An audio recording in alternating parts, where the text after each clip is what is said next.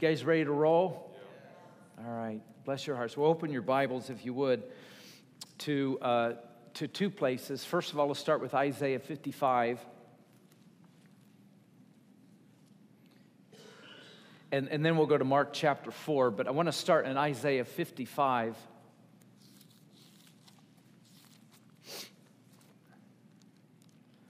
I want to address the the topic of transformation and give some biblical, I guess, principles on that.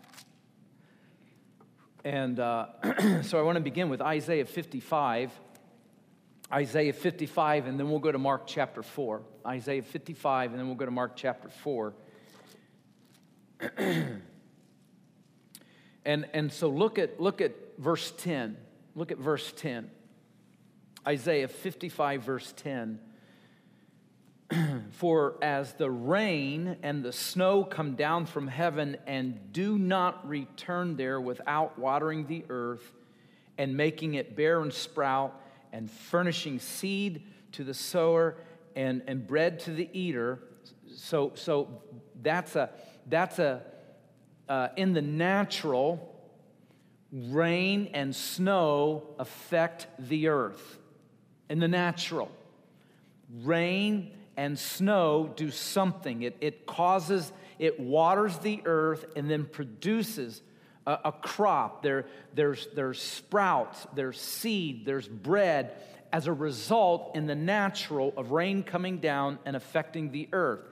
And then from the natural to the spiritual, verse 11, so will my word, which goes forth from my mouth, look at this, it will not return to me empty. The word of God will always have an effect. It is impossible for the word not to have an effect. It is impossible. Our brother just said it. In Genesis 1 verse 2, the Spirit of God was hovering. Now the word hovering means to brood, and it's a word taken from the idea of an eagle that waits in anticipation for the eggs to hatch. There's an anticipation in the brooding. She's waiting with anticipation for what is to come. That's what you have in Genesis 1 verse 2. The Spirit is hovering over chaos, a mess. You have energy that has not yet been put into motion or into direction, but yet the Spirit of the living God is right in that mess, waiting with anticipation for what?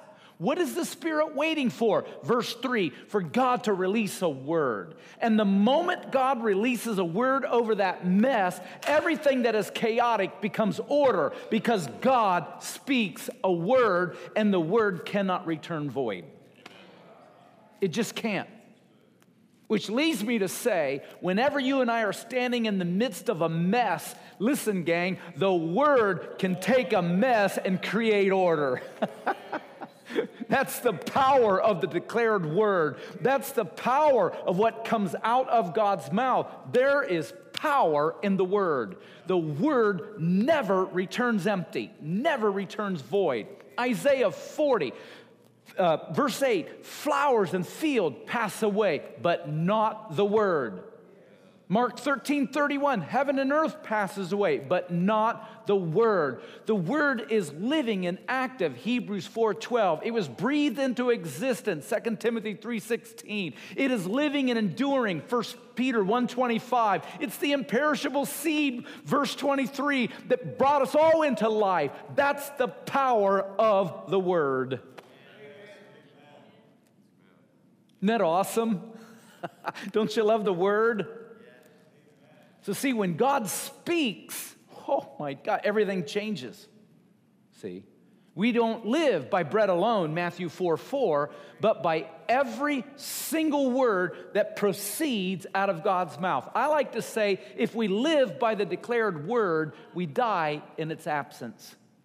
We've got to have the word because the word never returns void. Isaiah says the word, once it's launched, it's like the seed, man. It's like this imperishable thing that goes out. It will not return void.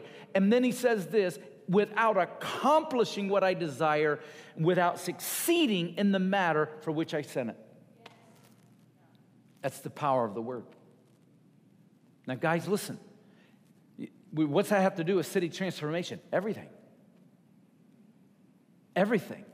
Because you and I are sowing the imperishable seed in city transformation. We are sowing the imperishable seed. Now, we're going to tie this into Mark 4 in just a moment, but I want to show you something. The idea of sowing the imperishable seed is what captured a group of pastors in Almalonga, Guatemala. In the 70s, Almalonga, Guatemala was an area of about 20,000 people that was overrun with drugs, mostly alcohol, and occult worship.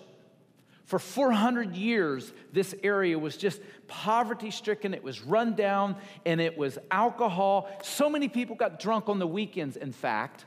So many people got drunk on the weekends, they'd bring buses in, and they would sleep the hangover off in the buses because they couldn't fit them in the jails. A city of 20,000 people waylaid with just drinking and this type of a lifestyle and this occult-type worship. And so the pastors, just like you guys, churches got together and they said, wait a minute. Now, either the gospel has power or it doesn't. Either we're going to be ashamed of the gospel or, like Paul, we will not be ashamed of the gospel because it has power to bring about transformation. And so just a handful, listen, just a handful like you guys and gals got together and they began to cry over Almalonga, their city. They began to say, wait a minute, this not on our watch, something has to change. And they begin to pray, and they begin to pray, and they begin to pray, and they begin to pray. George Otis Jr. says for over 20 years, tells the story in the first Transformations video of the Sentinel group, George Otis Jr., pray and pray and pray and pray. And finally, in Almalonga, Guatemala, in the early 90s, the power and the presence of God fell. And a city was changed. And now watch this. Here's what he calls transformation. After Almalonga, Guatemala, here's what he calls transformation. Now watch this. He says it's a neighborhood, a city, or a region whose values and institutions have been overrun by the grace and the presence of God. What would it look like if Evansville was overrun by the grace and the presence of God? Guys, come on. I know you got this vision. Imagine what it would be like for this whole area to be overrun by the grace and the presence of God. Look at this. Divine fire has not only been summoned, that's what you guys are doing, but it has fallen.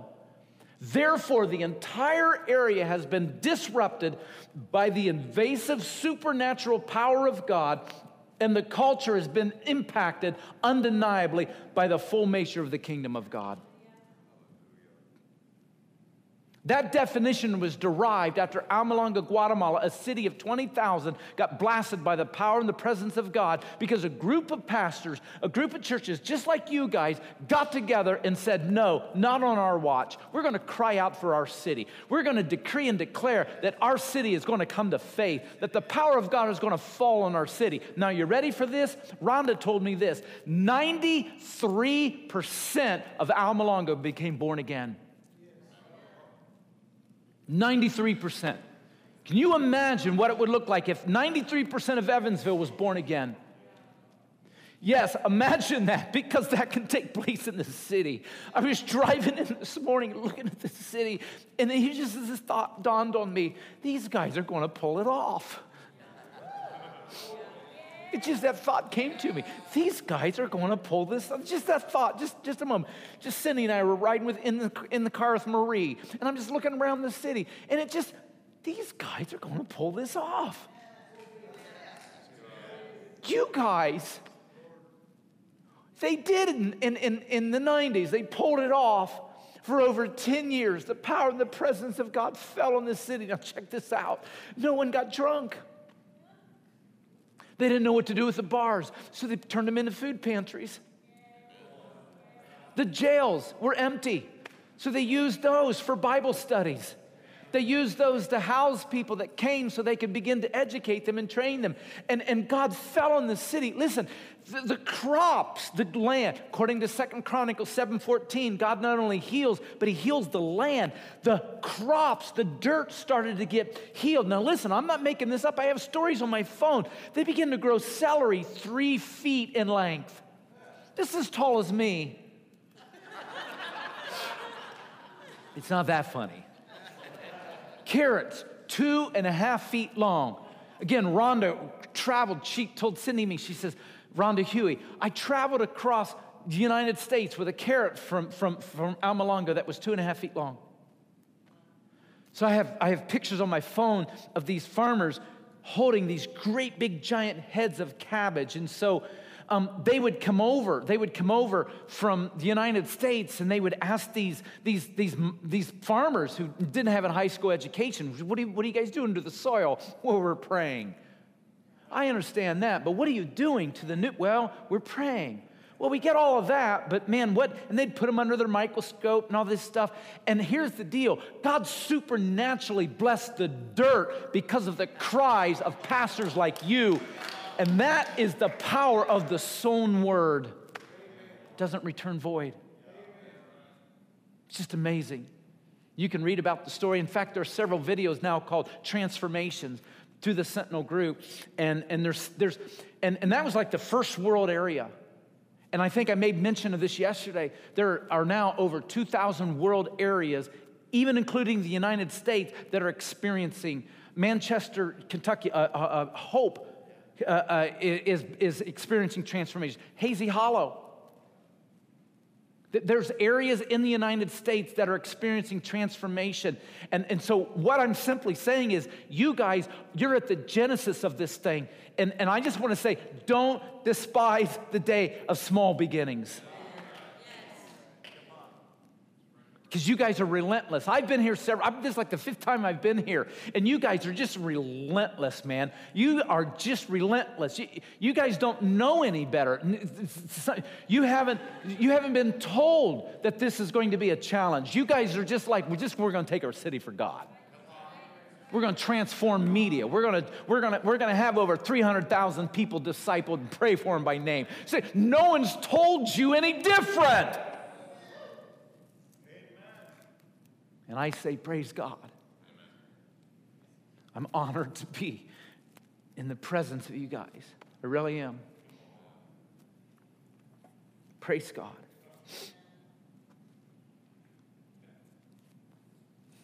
Seriously. We'd make the drive. We were tired. We were so tired to get here. But I'm telling you, I can speak for our team. We'll fly, we'll drive. We'd take a canoe to get here in a group of guys and gals that absolutely believe for the impossible and expect it to be a reality. Yeah. Praise God. Because you're sowing the imperishable seed. Isaiah said this years ago. He says, the word will not return void. What you guys are involved in will not return void. It can't. It can't. Okay, so now go, if you would, with that as a backdrop, go to Mark chapter 4. Go to Mark chapter 4.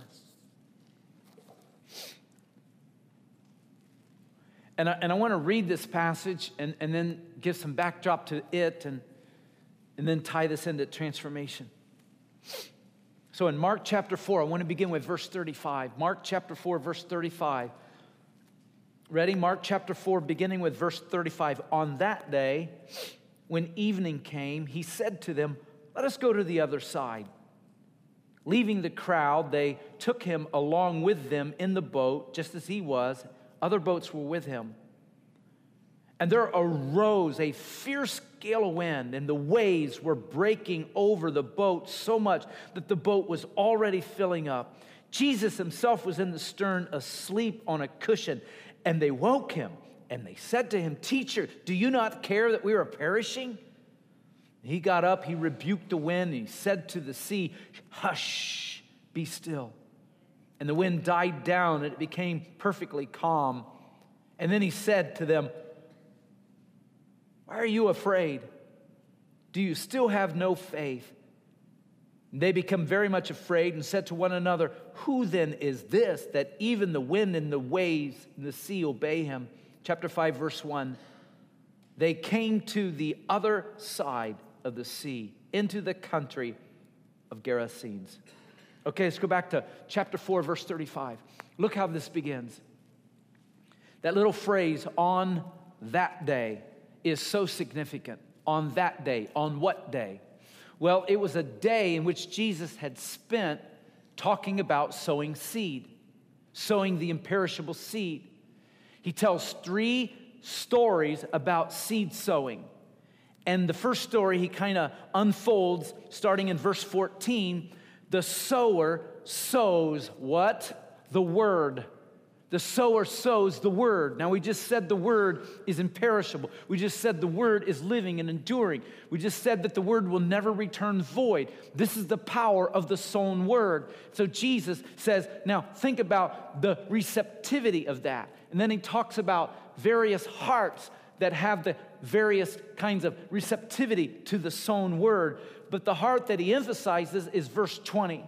Those are the ones whom the seed was sown on good soil. And look at this. They hear and they accept, and then they bear 30, 60, and 100-fold. And just sort of a side note, my humble opinion on this verse here, I don't think Jesus was comparing 3 different people. I really don't. I hear people teach sometimes, there's those that bear 30, and then there's those who bear 60, and then there's those who bear 100. I don't, that doesn't make sense. My grandfather was a farmer, and never one time did he sow and plant, and he say, hey, I want that field over there just to be a 30. Then I want that one to be 60. Now I want that one to be 100. I think what Jesus was saying is that if we'll mature in the receptivity of the sown word into our heart and steward it like I talked about yesterday, that word in every one of us can become 30 and then 60 and eventually 100-fold. I believe you guys have the capacity as you mature in the receiving of the word to be 100-fold crop bearers. I really do. Now, I'm not just blowing steam in the air, but I truly believe if you steward what's been sown into you and you don't relent, you don't quit, you don't shrink back, if you will steward what's being sown into you, which I believe you are, you guys are going to be 100-fold crop bearers. It's the power of the word sown into receptive hearts. That's the first story he tells. Second story he tells, the gist of it, verse 26, is the fact that the kingdom is like this. The soil produces crops, verse 28. The soil produces crops. Whatever's sown into the soil, the crop is going to produce that. If you sow corn, you're going to get corn. If you sow wheat, you're going to get wheat. If you sow beans, you're going to get beans. If you sow peas, you're going to get peas. If you sow a kingdom seed, you're going to get a kingdom harvest. Because the soil produces the crop. What you sow is what you're going to reap. That's the second story. And then he tells the third story. I love this one, verse 30. He said, how are we going to picture the kingdom here? And then all of a sudden he says, here it is, guys. Verse 31, he says, it's a mustard seed. That's what it's like in the kingdom. He says, when you sow, he says, you sow, and it's like a mustard seed. It's just this little seed. And we have a mustard seed. Cindy has one on a necklace. It's just this little seed. It's small. It's a small beginning. It's embryonic, if you will. It's just a small deposit. But he says, here's the deal with that mustard seed. This is the kingdom reality, that when that thing is sown, verse 32, it grows up and becomes larger than all of the garden plants and forms these large branches, so that what happens? Birds of the air start to come, and they find shade in the foliage of the produce of that little seed. And the idea is what you guys sow becomes large to eventually there'll be people that will come from the east, the south, and the north, and the west, and they're going to find shade under the fruit of what you guys have sown that started off so small. There's going to be this massive harvest. That's the idea in the kingdom. That's the word you guys are sowing. See, that's what you guys are messing with. You are sowing. You are sowing seed that has the capacity to bring about transformation. You are sowing seed that has the capacity to literally produce an area that is overrun by the grace and the presence of God. Every one of you. Now, on that day, verse 35, on that day, in other words, after Jesus got done talking about 3 stories of sowing seed, it was on that day, he says, okay, guys, are you ready? On that day, he says, come on, man, let's activate this. On that day, he says, okay, we've talked about sowing seed, let's go do it. On that day, he said, come on, let's go to the other side. The moment Jesus said that, I could just see the oxygen leaving the lungs of the disciples. Why? Because they've been in Capernaum. They've been in familiar country. They've been in a place that had synagogues on every corner. They've been in a place that's by and large been fairly receptive. But here's the deal. The moment Jesus said, let's go to the other side, they knew what was on the other side. No, I'm talking to the choir, Cindy said today, but you guys understand this. You guys are going to have to go to the other side. You can't hide out in here. You know that. You can't this is not just a safe little haven. I mean, I love this. This is fun, but we're going to have to go to the other side. We're going to have to go to the other side, man. Following Jesus is never comfortable. Following Jesus always pushes us out of the comfort zone. Following Jesus always means we've got to move from where we are, the familiar surroundings of what we've become accustomed to, and we've got to go into territory that may not always look like we are used to. Do you understand? It's time to go to the other side. And these disciples, oh boy, wow. What was on the other side? Gerasenes. Now there's some debate on the various names and what all that is, because Matthew has a different name for it. But just suffice to say for our purposes today, the area is called Gerasa. Gerasenes. Gerasa was the name. Gerasa, 150 years prior to this moment, was overrun by Rome.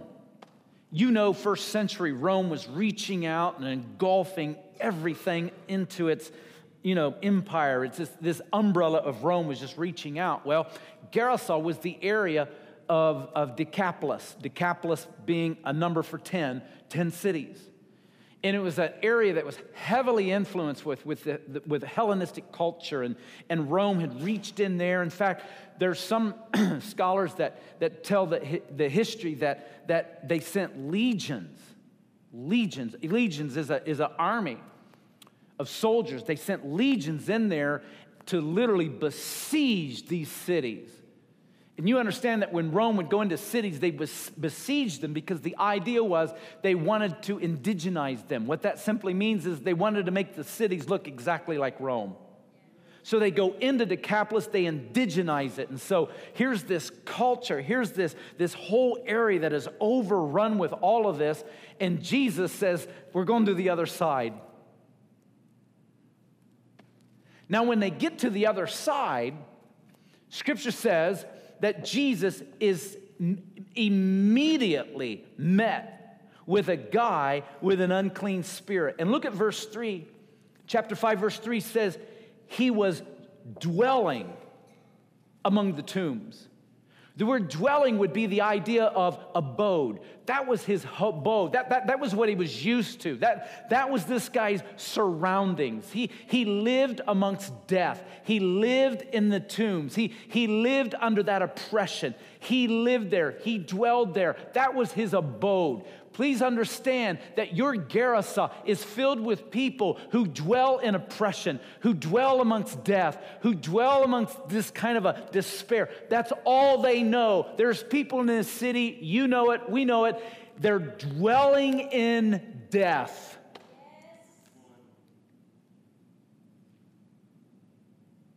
And that's what Jesus has met, see? I mean, no sooner than gets his sandals on the soil, and this dude comes out from the tombs and confronts Jesus. And this guy has been dwelling in the tombs, dwelling in this death, dwelling in this mess. Scripture says this, that he couldn't be bound with shackles and chains. He tore those apart, and no one could subdue him. And this is sobering. Look at verse 5. Night and day, screaming among the tombs and in the mountains, gashing himself with stones. I did a word study on all of that, and just here's the idea. The guy was so demonically driven that he was cutting himself.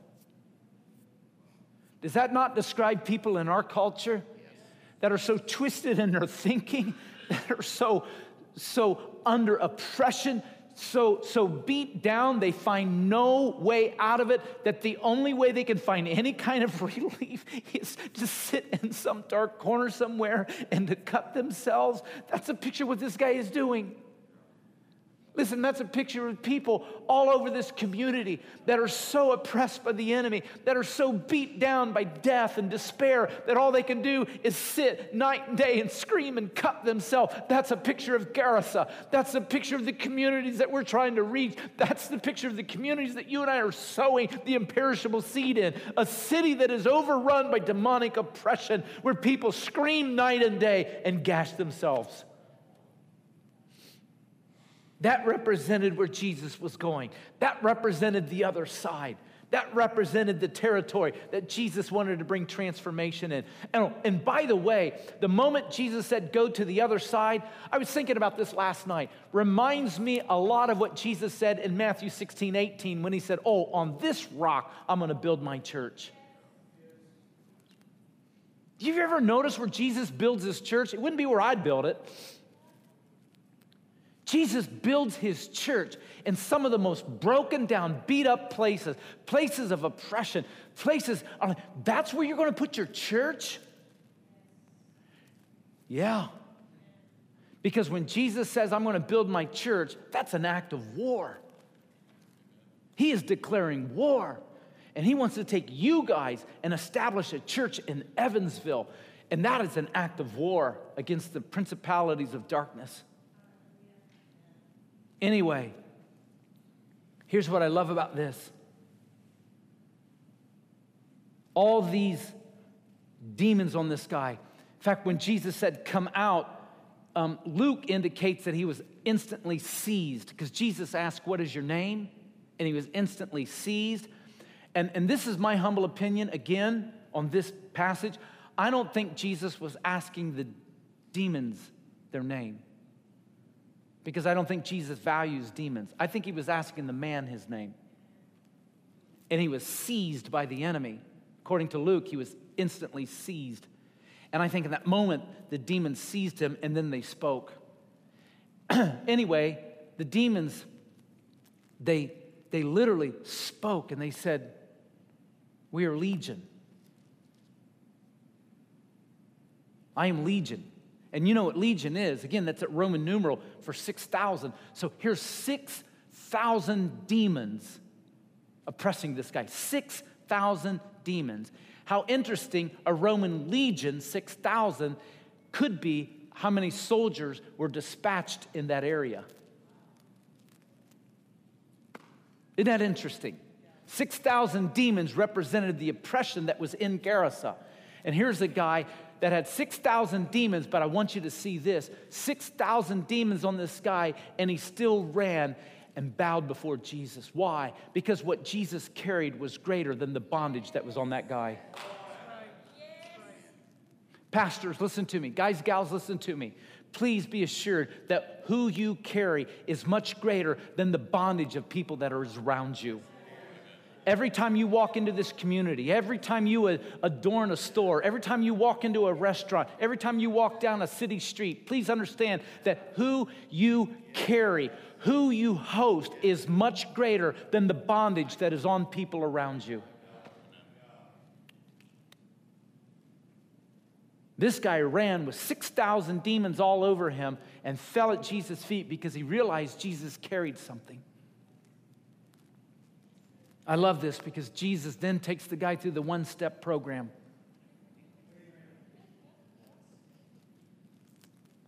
Now watch. He cast 6,000 demons into 2,000 pigs, and the pigs run off the cliff and drown. I've often wondered why pigs. People have said, well, because he was in, territory that they could have pigs. It wasn't Jewish territory. Now check this out.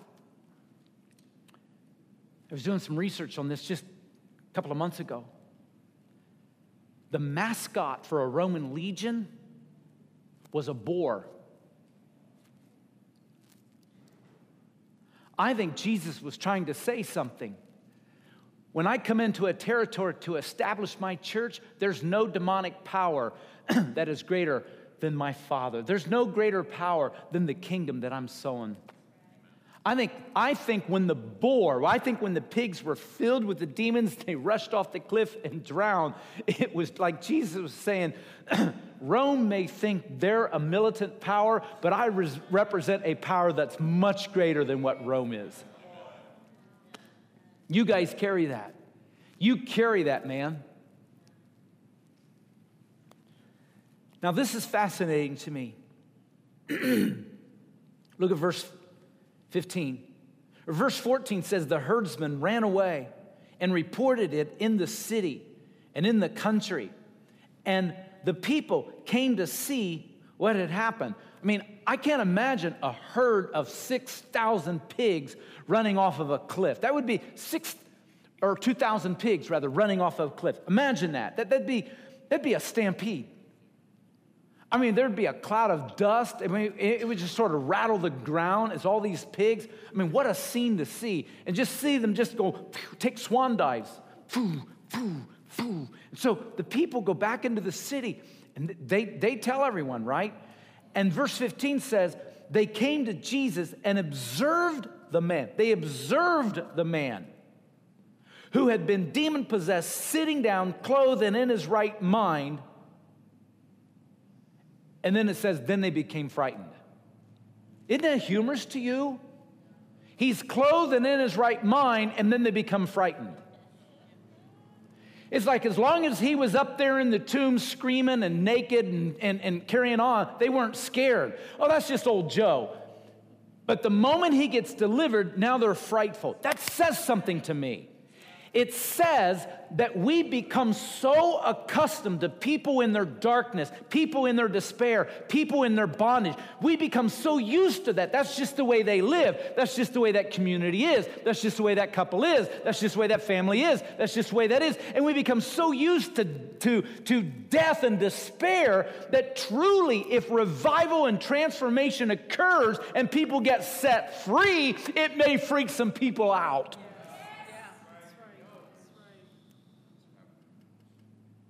I mean, that's why people denigrate the power of God that brings miracles in churches. There's people that haven't seen it for so many years that they denigrate and criticize the very thing that brings deliverance to people, man, because they haven't seen it for so long. Yeah, that's right.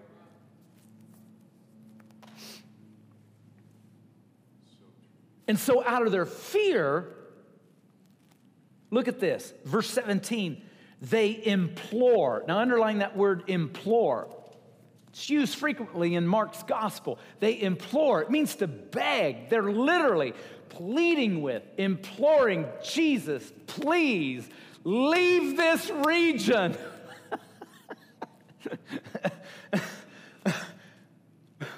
One guy. Leave this. They're imploring with him, Jesus, you got to go. Now, I can imagine the disciples. If I'd been the disciples, I would have been so ticked off. I would have said, this isn't even right, man. I've got my table set up there with my CDs and all my books and everything. We came all the way over here. We set up. We got ready for a crusade. We got ready, man, for a week-long worship time. And after one convert, we're asked to leave. After one convert, we got to get out of Dodge. After one convert, the meeting is over. Oh, my word. See how we think. My goodness, only one guy. All of this effort of coming over here, and that's it. And the guy wants to travel with Jesus. This guy who gets delivered is saying, hey, man, I want to travel with you, Jesus. Now, at least he should have let him go. At least the disciples would have had one more in their lot. I mean, after all, Judas was demon-possessed, so at least they would have had a good guy on the team. And Jesus won't let him. Jesus won't let him. Look at this. Verse 19. Jesus says, go home to your people and report to them what great things the Lord has done for you and how he had mercy on you. And look at verse 20. And he went away and began to proclaim in Decapolis. What's Decapolis? 10 cities. He began to proclaim in Decapolis what great things Jesus had done for him, and everyone was amazed. Now that's it. That's where the story ends. Or does it? Because see, if we're not thinking from a kingdom perspective, if you and I don't realize what we're sowing, if we lose sight of the fact that we're literally taking the imperishable seed and putting it into people, then what's going to happen is we're going to give in to what Cindy said, despair, and we're going to say, well, see, man, we prayed, we cried out, we went after it, we had this big crusade, we blew the shofar, we all screamed and everything, but nothing really happened. One guy kind of got excited. That was it. Are you serious? All the effort we're going through, and the enemy is going to do everything to get into your heads and play mind games and try to discourage you guys. And after we're all gone and the music fades and everything's gone, he's going to get you into the dark corner, and the enemy's going to say, what are you doing all of this for? It isn't making a difference.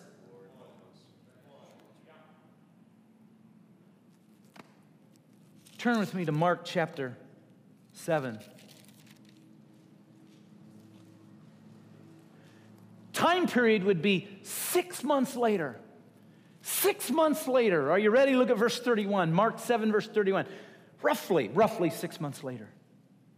Again, he went out from the region of Tyre and came through Sidon to the Sea of Galilee within the region of Decapolis. Look at verse 32. They brought to him one who was deaf and spoke with difficulty. And they implored him, there's that word, they implored him to lay hands on him. 6 months later, they're imploring him to leave. Now they're saying, man, dude, come on, can you lay hands on this guy? 6 months later.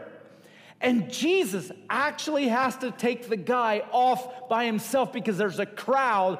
And then in chapter 8, verse 1, in those days, when there was again a large crowd, Jesus now feeds 4,000 people. Wait a minute.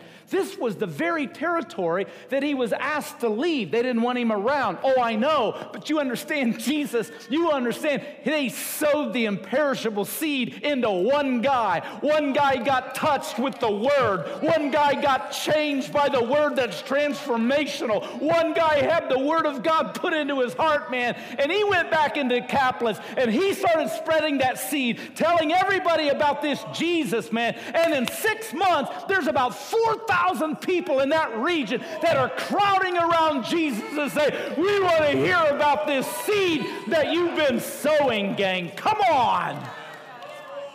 That's what you guys are involved in. This is what you're involved in, man. It may not look like much, but it's like the mustard seed that you guys are sowing, man. You're sowing a seed that may not look like much, and the enemy will say, well, you put all the effort and money into that, man. Didn't do much, did it? Give that seed time to germinate. That mustard seed will become massive in the realm of the kingdom. Did you see what I'm saying? Keep a kingdom perspective. The enemy will always try to entice us to look at things from the earthly realm. Look at them from the kingdom realm. You see what I'm saying?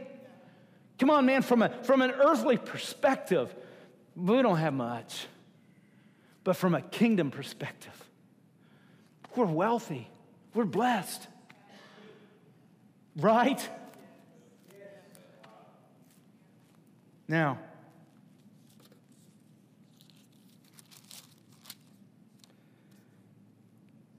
I want to give you four things.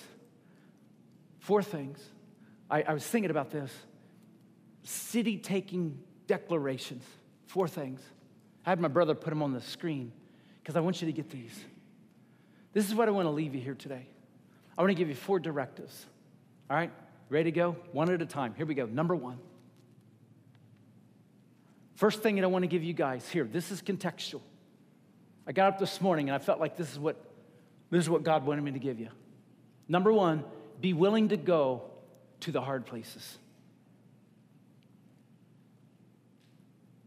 There's got to be a group of guys and gals that says, on this rock, he's going to build his church. On this rock. Be willing to go to the hard places. Go to the Gerasa. Go to the places that, listen, it's easy to do church week after week and have people come and fill the arena and sing songs and great things happen within here. I know, as a pastor for 30 years, it's easy to do great Sunday morning services. But that's not really the call for us as guys and gals, is it? Our call is not to do good services in a building. Our call is to go to the hard places, right? Come on, that's our call. You guys know that. You guys have a Gerasa. It's called Evansville. Go to the hard places. Number 2, keep sowing seed. Don't quit, Chet. Don't quit. Don't quit. Jay, don't quit. Don't quit. Jeff, don't quit. Don't quit. Don't quit, dude. Don't quit, sister. Don't quit. You can't quit sowing seed. Dan said last night, over 1,600 pastors quit every month because of discouragement. It's the end-time strategy of the enemy to weary the saints, and weariness comes out of a sense of discouragement and despair. And you know what that's rooted in? I'm not making a difference, and I'm here to tell you, you are making a difference. Keep sowing seed. Don't you stop. Don't you relent. Don't you back up. Don't you shrink back. Keep sowing seed. Let me show you this real quick. Just keep that on the side screen. You guys are familiar with this, but look at this real quick. Just look at it with me. Go to Galatians chapter 6. You know this. Look at verse 8. Galatians 6, verse 8. Ready? Galatians 6, verse 8. Guys, look at this. For the one who sows to his own flesh, well, from his flesh, he'll reap corruption. But the one who sows to the Spirit. What's it mean to sow to the Spirit?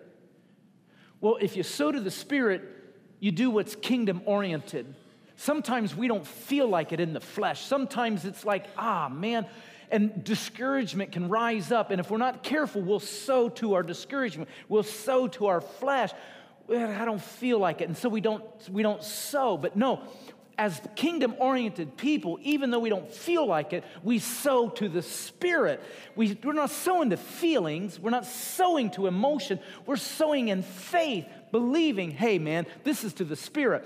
So we're going to keep praying. We're going to keep sowing. We're going to keep you're just going to keep believing. We're going to pray for our homes. We're going to pray for our families. We're going to pray for our kids. We're going to pray for our churches. We're going to pray for these 300,000 people in this community. We're going to pray for people under bridges. We're going to pray for people that are in places of despair. We're just going to keep sowing to the Spirit. Paul says, let us not lose heart in doing good, for in due time we will reap if we do not grow weary. Keep sowing seed, because the kingdom principle is, listen, you guys are going to reap. I know we're in a sanctuary with a handful of people. I understand that. And it's not about numbers. You understand, it's not about numbers. It's always about influence. But my point being is, keep sowing, because I honestly believe there will be a day we'll come back to Evansville and we'll be scrambling for a place to meet, because there'll be so many people that have come to faith, man, and we won't know where to put them all. Right? Imagine doing a conference with 25,000 people. That's nothing, but I'm just throwing that out there. It's not prophetic. Just imagine coming 25,000 people and hearing the stories of, oh man, this dude, he was talking about, the imperishable word, see? Keep sowing seed. Don't quit, guys. Don't quit. Number 3, trust the word more than immediate results. Boy, this is huge. Trust the word. You ever pray for someone and don't see anything? You're up against something or a situation, maybe a marriage, maybe a financial situation, maybe a healing, maybe something. And you pray and you release the word with such boldness and faith, but you don't see anything. And the enemy comes along. You know how it is. Come on. Comes along and says, what a waste. What a waste. You think your prayers matter? Or how about this one? Well, if you were really as spiritual as Dan Ketchum. And it starts the game of comparison. You guys ever compare? I do. The enemy sometimes gets me looking over the fence. And then God comes along and says, hey, you don't have to be like them. I called you to be like you. Dan talks about staying in your lane, man. That's who you are. God created you to be you. But see, the enemy comes along and, well, maybe if, or maybe you should have, or woulda, coulda, shoulda, all of that stuff, man. And here's what I'm saying. Trust the word. Trust the word. Trust the word, because it will not return void. And here's the last thing I want to give you. Don't lose faith in the midst of the conflict. Why? Because I'm going to tell you something. The storm is coming. I'm not prophesying over you. I'm telling you how I know the works of the enemy. I'm not ignorant of his schemes. Did you note in the story in Mark chapter 4, the storm came against them? Did you note how the storm, and it wasn't a natural storm. It was this demonic whirlwind. Scholars have read this thing and teased this thing out. It was a demonic whirlwind. It was a preemptive strike to come against Jesus and his disciples from going to the other side. Do you think the enemy wanted Jesus in his territory? Write this verse down. Just write this down. You're taking notes. Write this down. Chapter 5. Just write this down. Let me get to it. Just write this down. You can study it on your own. Mark 5, verse 10. Just write that down. Mark 5, verse 10. Here's the reason why. You know what the enemy was saying to Jesus? Don't throw us out of the country. Don't throw us out of the region. Why is that significant? Because the enemy does not want to give up territory. The enemy doesn't care about people. All the enemy does is use people to gain access to territory. So the enemy didn't want to leave the territory. So here comes Jesus to Gerasa. Here comes Jesus into that area with the imperishable seed. You don't think the enemy looks at you and says, oh my gosh, here's a group of guys and gals that just won't quit, and now they're coming into my territory. Because right now, the enemy has territory in Evansville. Right now, the enemy has pockets and citadels. Right now, the enemy has areas that are overrun by demonic oppression. But here comes you guys. Here comes you guys with the imperishable seed, man. Here comes you guys with faith in your belly, man. Here comes you guys saying, oh no, not on my watch. We're going to pray. We're going to sow. And the enemy sees that, man. You think he's going to sit by and let you take back territory from him? No, he's going to launch a storm, man. He's going to launch conflict, the pink slip, the boss, the people, the conflict. There's going to be storms, man. Come on, we know that. I looked at this storm, and it says the waves were beating and literally breaking over the boat. Water is filling the vessel. Can you imagine? Maybe 30 feet, maybe 30. Daniel could tell you probably what the fishing boat size was. Maybe 30, possibly 40 feet at best. And this thing is being tossed and turned and disheveled and beat up with the wind and the waves, filling with water. And in the midst of that, Jesus is asleep. Why? Here it is. Don't miss it. Because the word was, we're gone to the other side. And Jesus was able to put more confidence in the decreed word out of heaven than the agitated conflict of the enemy. He rested. Now, the implication here is that the disciples were not resting. The implication is they're all freaked out. I can just, in my mind, see them screaming at each other, and, grabbing their stuff and everything. Then they come up with the idea, someone's got to wake Jesus. Because isn't it interesting that Jesus never was awakened by the devil's antics, but awakened by fear-driven disciples?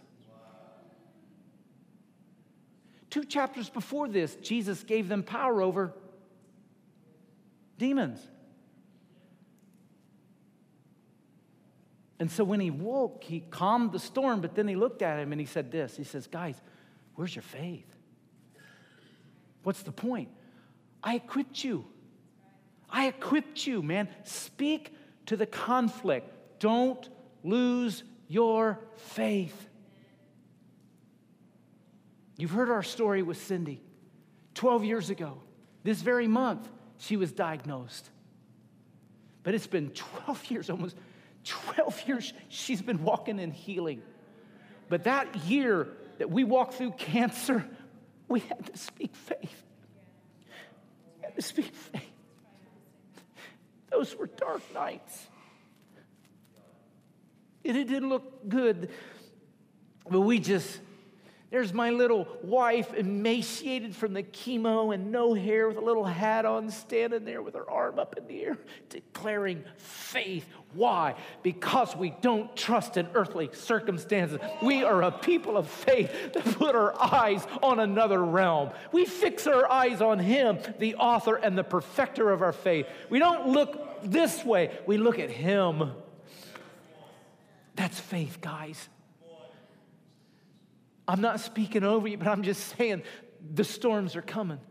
Some of you are in it now. But the storms are coming. If you're going to take this city, the storms are coming.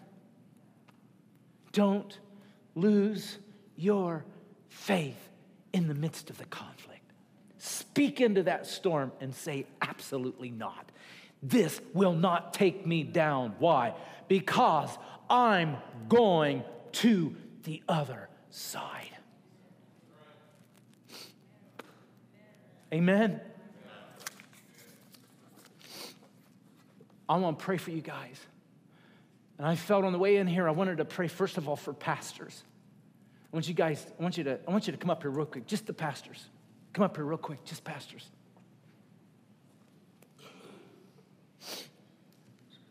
Just stand across the front here.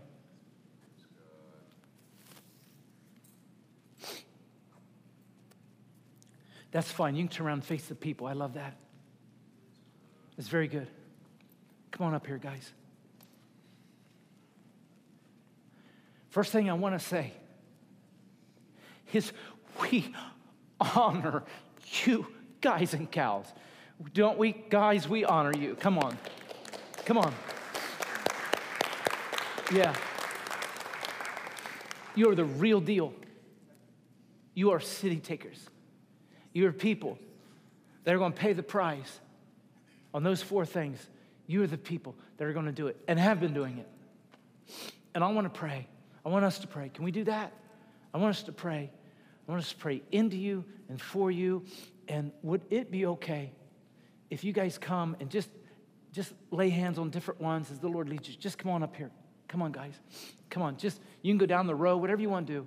But come, church, come. Father, today, first of all, we thank you, God, for these city takers. Come on, God. We thank you, God, for every man, for every woman that just says, I'm not going to quit. I'm not going to quit. I'm not going to relent. I'm not going to shrink back. I'm not going to dial it down. I'm not going to change the agenda. I'm not going to change what I've been called to do. God's called me. God's called us as a team. And so, God, I thank you, God, for these city takers. I thank you, oh God, for their heart of faith. I thank you, oh God, that they have in their heart, God, this determination. They will not shrink back. They will not. They have within them, God, that fervor, that fire, God, that was put in there. And God, this faith to believe that if they keep crying out for this city and keep crying out, God, for Evansville, that, God, there's going to be transformation. And God, there'll be one day when over 300,000 people will be discipled, oh God. That's in their belly. That's in their heart, God. That's the faith that they possess. So, God, we're praying that they will stay the course. They will not lose faith in the conflict. They will not, God, shrink back, God. They will not dial it down, Father. They will not quit, oh God. They will not give in to discouragement, Jesus. They will not buy into the lies of the enemy, God. They will not agree, oh God, with what the enemy says in the midnight hour, that doesn't matter. What you're doing isn't going to amount to anything, God. We say in Jesus' name, greater is He that is in us than he that is in the world, God. And God, we are in Christ Jesus more than conquerors. So I pray, God, every one of these guys and gals, God, produce in them, God, a spirit of tenacity, oh God, of faithfulness, God, that just keeps pressing in, oh God. Raise up, oh God, these apostolic leaders. Raise them up, God, to unite with each other, and then bring other pastors and leaders, God, into this fold. Bring them in, oh God, to where, God, there could be 50, 60, 70, 80, 90, 100 pastors, God, that unite together in Jesus' name. Bring them together, oh God. But Father, I pray, make them impervious. Get them to the other side. Take them into Gerasa. Take them, God, into the hard places and let them sow the seed. Sow the word, God. Sow the word. Sow the word. I say to you guys, you will see transformation in Evansville. You will see transformation in your communities. The presence and the glory of God is going to overrun this community. Tens of thousands are going to be born again, are going to be brought to faith. Marriages are going to be rescued. Babies will not be aborted because you guys are on the wall. You guys are crying out. I thank you, oh God. I thank you for this territory. I thank you for these guys and gals. I'm humbled. I'm just absolutely overwhelmed by this group here. And now, could we just all just maybe put your hands on somebody around you, beside you, close, you're there. And this, right now, this will be the last thing, and then we go, oh God, just pray a spirit of tenacity. We're going to take our city. Come on, just pray over each other. Go for it. Come on, go for it. Now, Father, just bind us together in a spirit of unity, oh God. Come on, God.